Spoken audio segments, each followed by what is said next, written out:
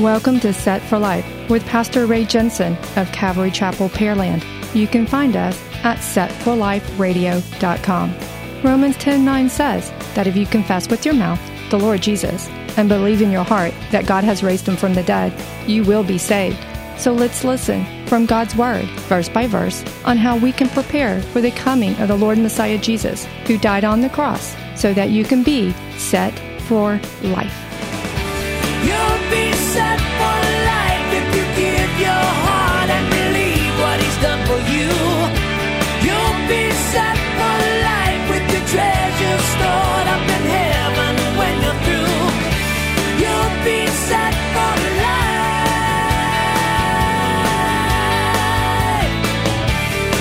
life. So you got these 10 bronze carts. They were portable work tables that the priest used to prepare sacrifice animals. And so each cart had these angelic cherubim that were designed into the cart. Now, why would you have that? Probably for the same reason why Solomon had cherubim designed into the interior of the temple, to keep the priests reminded of why they were there, what your work is all about, what you're doing here. The cherubim always represented the glory, majesty, and presence of God. When Adam and Eve sinned in the garden, he blocked the way to the garden. So he cast them out and blocked the way with a sword that swung back and forth. And there were also cherubim there. They were visibly seen by man to remind Adam and Eve of God's power and his glory and to have reverence for God. And so these cherubim were worked into the cart so that every priest would see it and they would have reverence and remember their respect of God. This is what I'm here for, to be reminded of what their work was all about. So here are these 10 work tables that could be wheeled around anywhere they needed them to go. 5 carts stationed on the south side of the temple, 5 stationed on the north. Looks to me like they're about to get pretty busy, and they're about to in the next chapter. In chapter 8, when the Ark of the Covenant is brought into the temple, they're going to do a lot of sacrifice work. 1 Kings 7 and 40, the furnishings of the temple. Hiram made the lavers and the shovels and the bowls. So Hiram finished doing all the work that he was to do for King Solomon for the house of the Lord. The 2 pillars, the 2 bowl-shaped capitals that were on top of the 2 pillars, the 2 networks covering the 2 bowl-shaped capitals, which were on top of the pillars, 400 pomegranates for the 2 networks, 2 rows of pomegranates for each network to cover the 2 bowl-shaped capitals that were on top of the pillars, the 10 carts, and the 10 lavers on the carts, 1 sea, and 12 oxen under the sea, the pots, the shovels, and the bowls. All these articles which Hiram made for King Solomon for the house of the Lord were of burnished bronze. In the plain of Jordan, the king had them cast in clay molds between Succoth and Zaratan. And Solomon did not weigh all the articles because there were so many. The weight of the bronze was not determined. So we just got a summary of all the work that was done, and it said there was lots of bronze. That's why I'm calling it 1 Kings 7, Part 2. Lots of bronze. There was so much bronze, they couldn't measure it, they couldn't weigh it. There's too much of it. They didn't even bother to. And for some reason, 1 Kings doesn't list even more bronze work that Hiram did. In 2 Chronicles 4 and 1, it says, moreover, he made a bronze altar. 20 cubits was its length. 20 cubits its width, and 10 cubits its height. Now, we've been given a lot of detail on all these temple furnishings inside. Plus, you remember the gold that was also inside the temple. Everything was overlaid with gold, the cedar planks, the walls, everything was covered in gold right inside the temple's interior.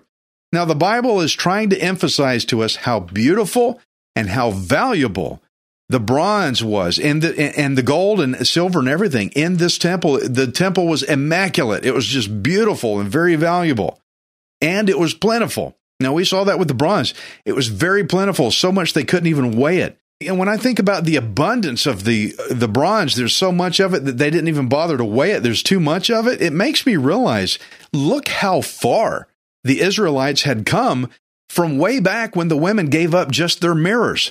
They gave up their mirrors and they made whatever they could. They made a laver, but look how much more bronze they have. Look at the abundance that God had provided them. There's a gospel picture in this. God took them out of Egypt, of their bondage, and he said, I'm going to bring you to a land that I promised that we're going to get you to, the land I have for you. And now he's blessing them abundantly. Christian, friend, Realize that when you gave your life to Jesus, he delivered you from your bondage of sin, and he took you to a promised place of covenant where he can now bless you much more abundantly. That is a picture we get here, right? Isn't that good? Good stuff. Hang with me. I'm telling you, I'm unfolding it. Let's keep going. 1 Kings 7:48. Thus Solomon had all the furnishings made for the house of the Lord, the altar of gold, the table of gold on which was the showbread, the lampstands of pure gold, 5 on the right side and 5 on the left in the front of the inner sanctuary, with the flowers and the lamps and the wick trimmers of gold, the basins, the trimmers, the bowls, the ladles, and the censers of pure gold, and the hinges of gold, both for the doors of the inner room, the most holy place, and for the doors of the main hall of the temple. So all the work that Solomon had done for the house of the Lord was finished, and Solomon brought in the things which his father David had dedicated, the silver and the gold and the furnishings. He put them in the treasuries of the house of the Lord. So I want us to think about this temple layout here for a minute. Let's get a full view of what's going on here. We know we had 2 bronze pillars, the bronze carts, the bronze sea, the bronze altar. All of them were bronze. But after reading 1 Kings 7, I felt like I got totally slammed in the face with all the bronze that was used outside the temple. The bronze was outside the temple, but then all of a sudden, verse 48 through 51 takes us back inside the temple to tell us about all the pure gold and the silver that was inside the temple. It's like bronze, bronze, bronze, bronze, bronze, bronze, gold. You know, I mean, you just, what? This is where I finally caught the big picture. What we got to realize first is that gold is worth far more than bronze is because it's a much more precious metal than bronze is. At the time of this recording, I believe bronze was about $2 a pound. Gold is worth $1,800 per ounce. That's how much more worth gold, more precious and more valuable gold is. So basically what you see is that the outside of the temple had worth and it was functional and it had things that you could do. But the more you got inside the temple, the closer to the center, the more inward you go, the more precious it gets. 1 Corinthians 3:16 says that we believers are the temple of God. And there's a lot of blessing that the Lord gives us, things that are all external to us, things that are outside. We are given good lives. Maybe you have a car that you can drive, and maybe you live in a pretty good house. He gives you food. Those are all external things. But don't allow the external things to cause you to forget about the inward relationship that you have in your inner man, in your holy of holies of this temple that you are. Don't let the external things cause you to forget about your inward relationship that you have with the Holy Spirit of God, because our indwelling with God is the most valuable thing you will ever have. More than all the gold in the world, more than all the mansions and all the cars and Lear jets and whatever people are trying to tell you should have. Your relationship with God is inside, is in the center of the temple. It is far worth more than everything outside. The more you get into the center of this temple, the more valuable and the more precious it gets. And so it reminds me again of that church that I spoke at that one time. The music and the worship was beautiful. I mean, the setup of it was great. The instruments sounded good. They had great voices, the lighting, the chairs, and everything was all in order and looked really wonderful. But somehow that particular leadership there, they had somehow forgotten about the more valuable, the more precious inward things about people giving their lives to Jesus and wanting to be saved and integrating into the body of Christ. They just didn't. They came to me, Ray, we weren't expecting that. It's like they were mad at me for it. They forgot. Now you know why cherubim were put on the carts, so the priests wouldn't forget what they were there to do. 1 Peter 1:7 says, the genuineness of your faith is much more precious than gold. Friends, I know you got the world pushing you to get money, money, money, money, money. Don't fall for that. You concentrate on your faith. Seek first the things of the kingdom, then God will give you all these other things. Your faith is more important. It's more precious. Friends, if you forget the inward relationship you have with Jesus, then you can't even do the outer kingdom service work at all. You're not doing any kingdom service work, even if you're paid staff at a church. If you forget about your relationship, your intimate, indwelling relationship at your center, inner man, core being, your holy of holies of this temple, you forget about that, and you don't prioritize that, and you don't run by faith, and you don't run by love, you don't run by the inner things, you can't even do the outer things. Now you're not working with purity. And again, I want to be reminded of why cherubim were built into the decoration of the carts, to keep the priest reminded, so they wouldn't forget, to be reminded of the glory and majesty of God. Otherwise, if they forgot, all they were there to do was to cut up an animal and throw it on a fire. That's all they were doing. It didn't have any meaning to it whatsoever. If a church shows up to just play music and talk for a little bit and forgets about the faith, forgets about the love, and forgets about the relations they have with God, then they're not doing anything at all. And that is a dead church. And friends, there's a bunch of them. Remember the innermost part. It's so much more valuable. It's so much more precious. And another point I want to make is that not only are we collectively together, the temple, but according to Revelation 5 and 10, we have individually been made priests by Jesus Christ. And so what was the service work that a priest did? They did sacrifice work. And so if we're priests, then what do you think our work is? What do you think the work is that we're supposed to do? Romans 12:1 says, I beseech you, therefore, brethren, by the mercies of God, that you present your bodies a living sacrifice, holy, acceptable to God, which is your reasonable service. Friends, sacrifice is still the service work of a priest, and that's our job. Even today, not much has changed from then till now. It's the same thing. But as we read today, we understand that sacrifice work got dirty, doesn't it? It gets dirty. It gets messy. It was messy work.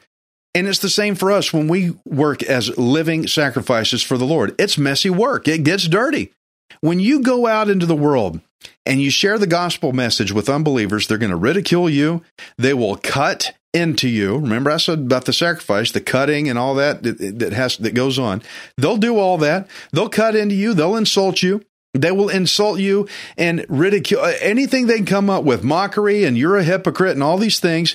But friends, that's part of your job as a priest, is to be a sacrifice. That's part of your job. And yes, it gets messy. It does.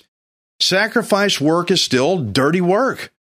But it says it is not unreasonable. It's not unreasonable service for us to have to go through that. Romans said it's your reasonable service to the Lord. When people cut into you for your faith, don't say, oh, God, that's not fair. It's reasonable work. Because I guarantee you cut into somebody once yourself before you became saved, and their sacrifice, from Jesus' sacrifice, their sacrifice helped you to see the gospel. See how it works? So as modern day priests, I want us all to be reminded of what we're here for, reminded of what we're here to do. I want to show you two verses that we've already read today, that what God commanded the priest to do, because we're commanded to do these same things. Exodus 30 and 20, remember we read this. It says, when they go into the tabernacle of meeting, or when they come near the altar to minister, to burn an offering made by fire to the Lord, they shall wash with water, lest they die. And 2 Chronicles 4:6 says that's what that sea was for the priest to wash in. So you got to wash with water.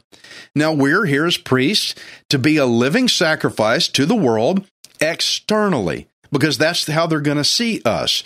When they see us, they look at external things. When you're standing in the grocery store line and every line is moving but yours, I find myself in that often.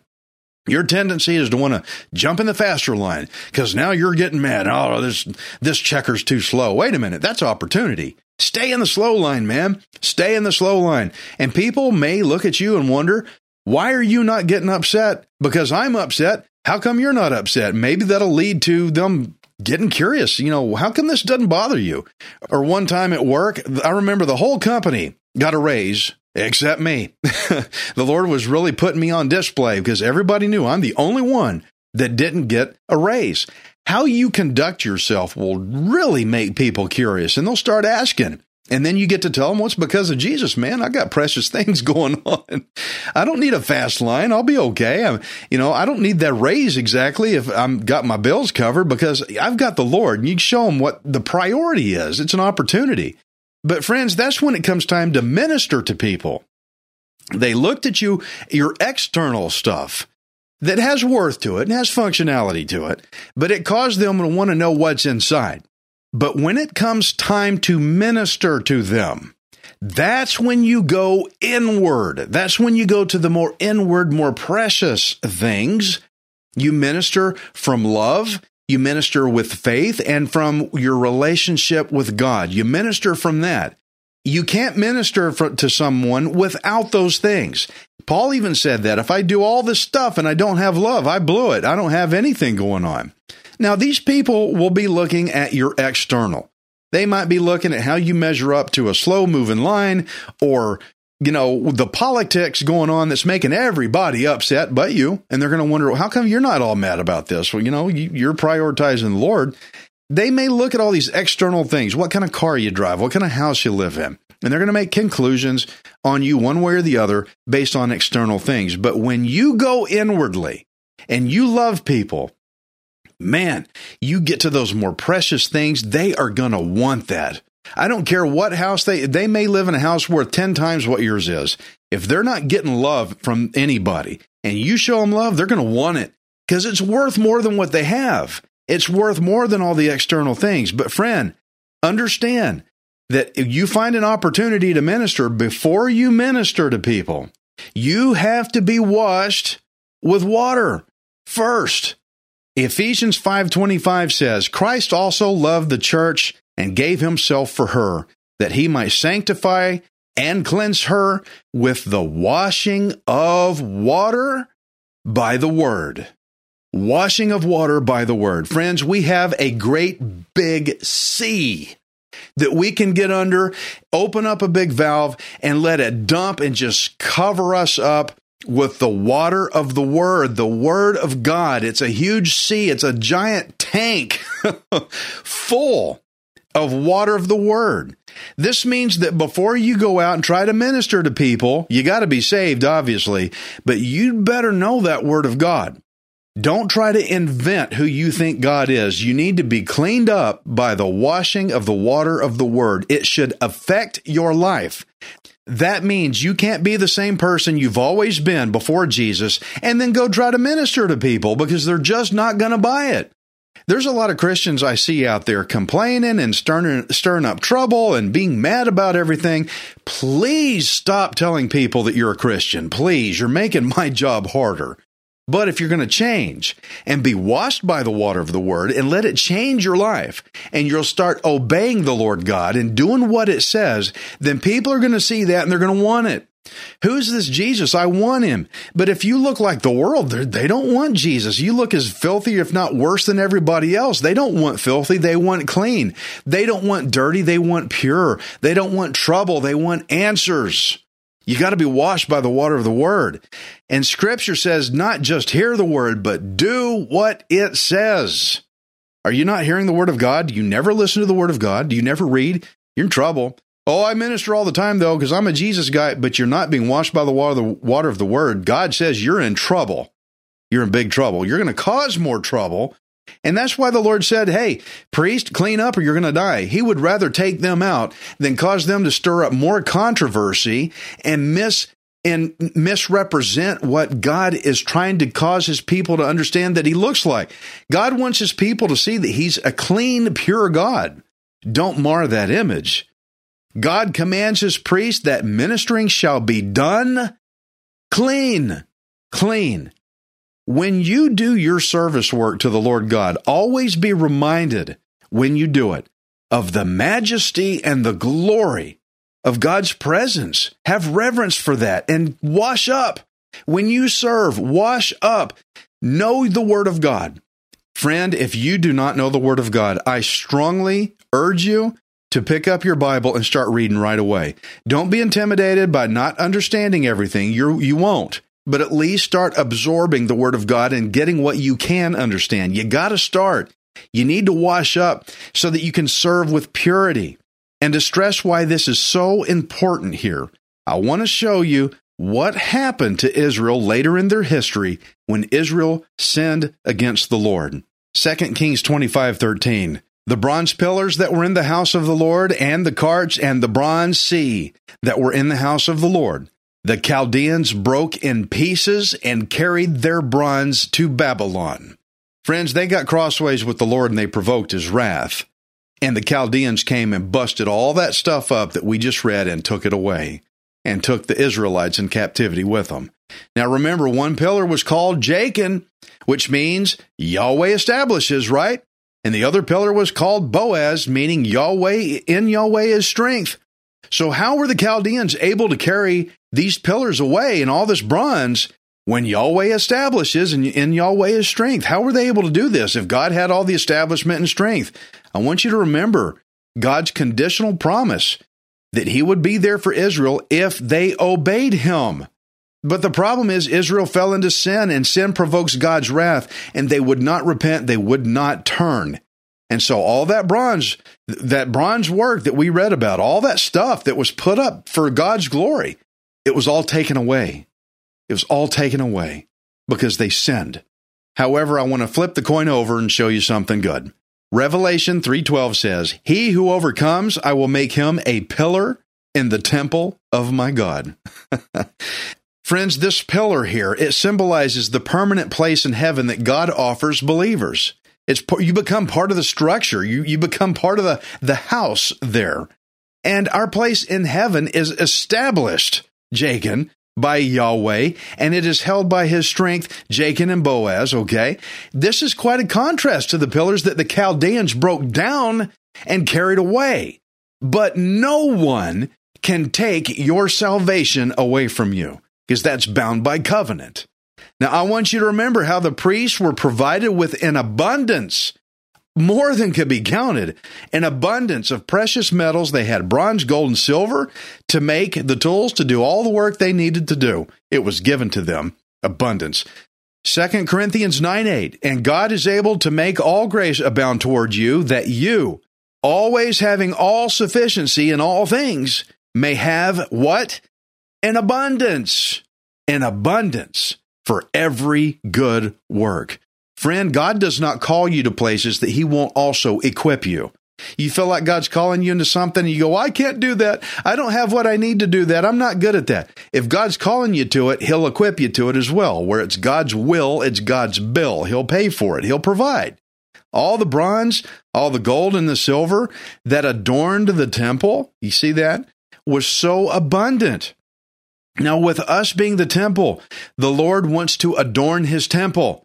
And he wants to adorn his temple, you and me, with an abundance of his righteousness. It's more precious than gold. You are not worthless. You are priceless. Messiah Jesus died on the cross to redeem you. Friend, if you want to give your life to Jesus Christ and you don't know how, just follow me in prayer. It's really simple. You can do it right where you're at, sitting right there. Say this. Follow with me in your heart, okay? Father God, I have sinned. I totally messed up, and I'm sorry. I understand, Jesus, that you died on the cross to pay the penalty that I can't afford, and that you offered to give me a free gift of salvation if I will repent and believe in the gospel that God raised you from the dead. Thank you for paying my way. I receive it. Amen. If you just gave your life to Jesus, go to setforliferadio.com and drop me a line. Let me know. I'd love to hear from you. Thank you for your time. Be blessed.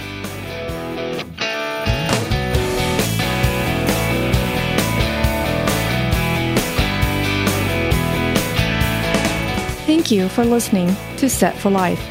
We hope you can join us next time, unless Jesus returns for us first. Set for Life is the radio ministry of Pastor Ray Jensen of Calvary Chapel, Pearland.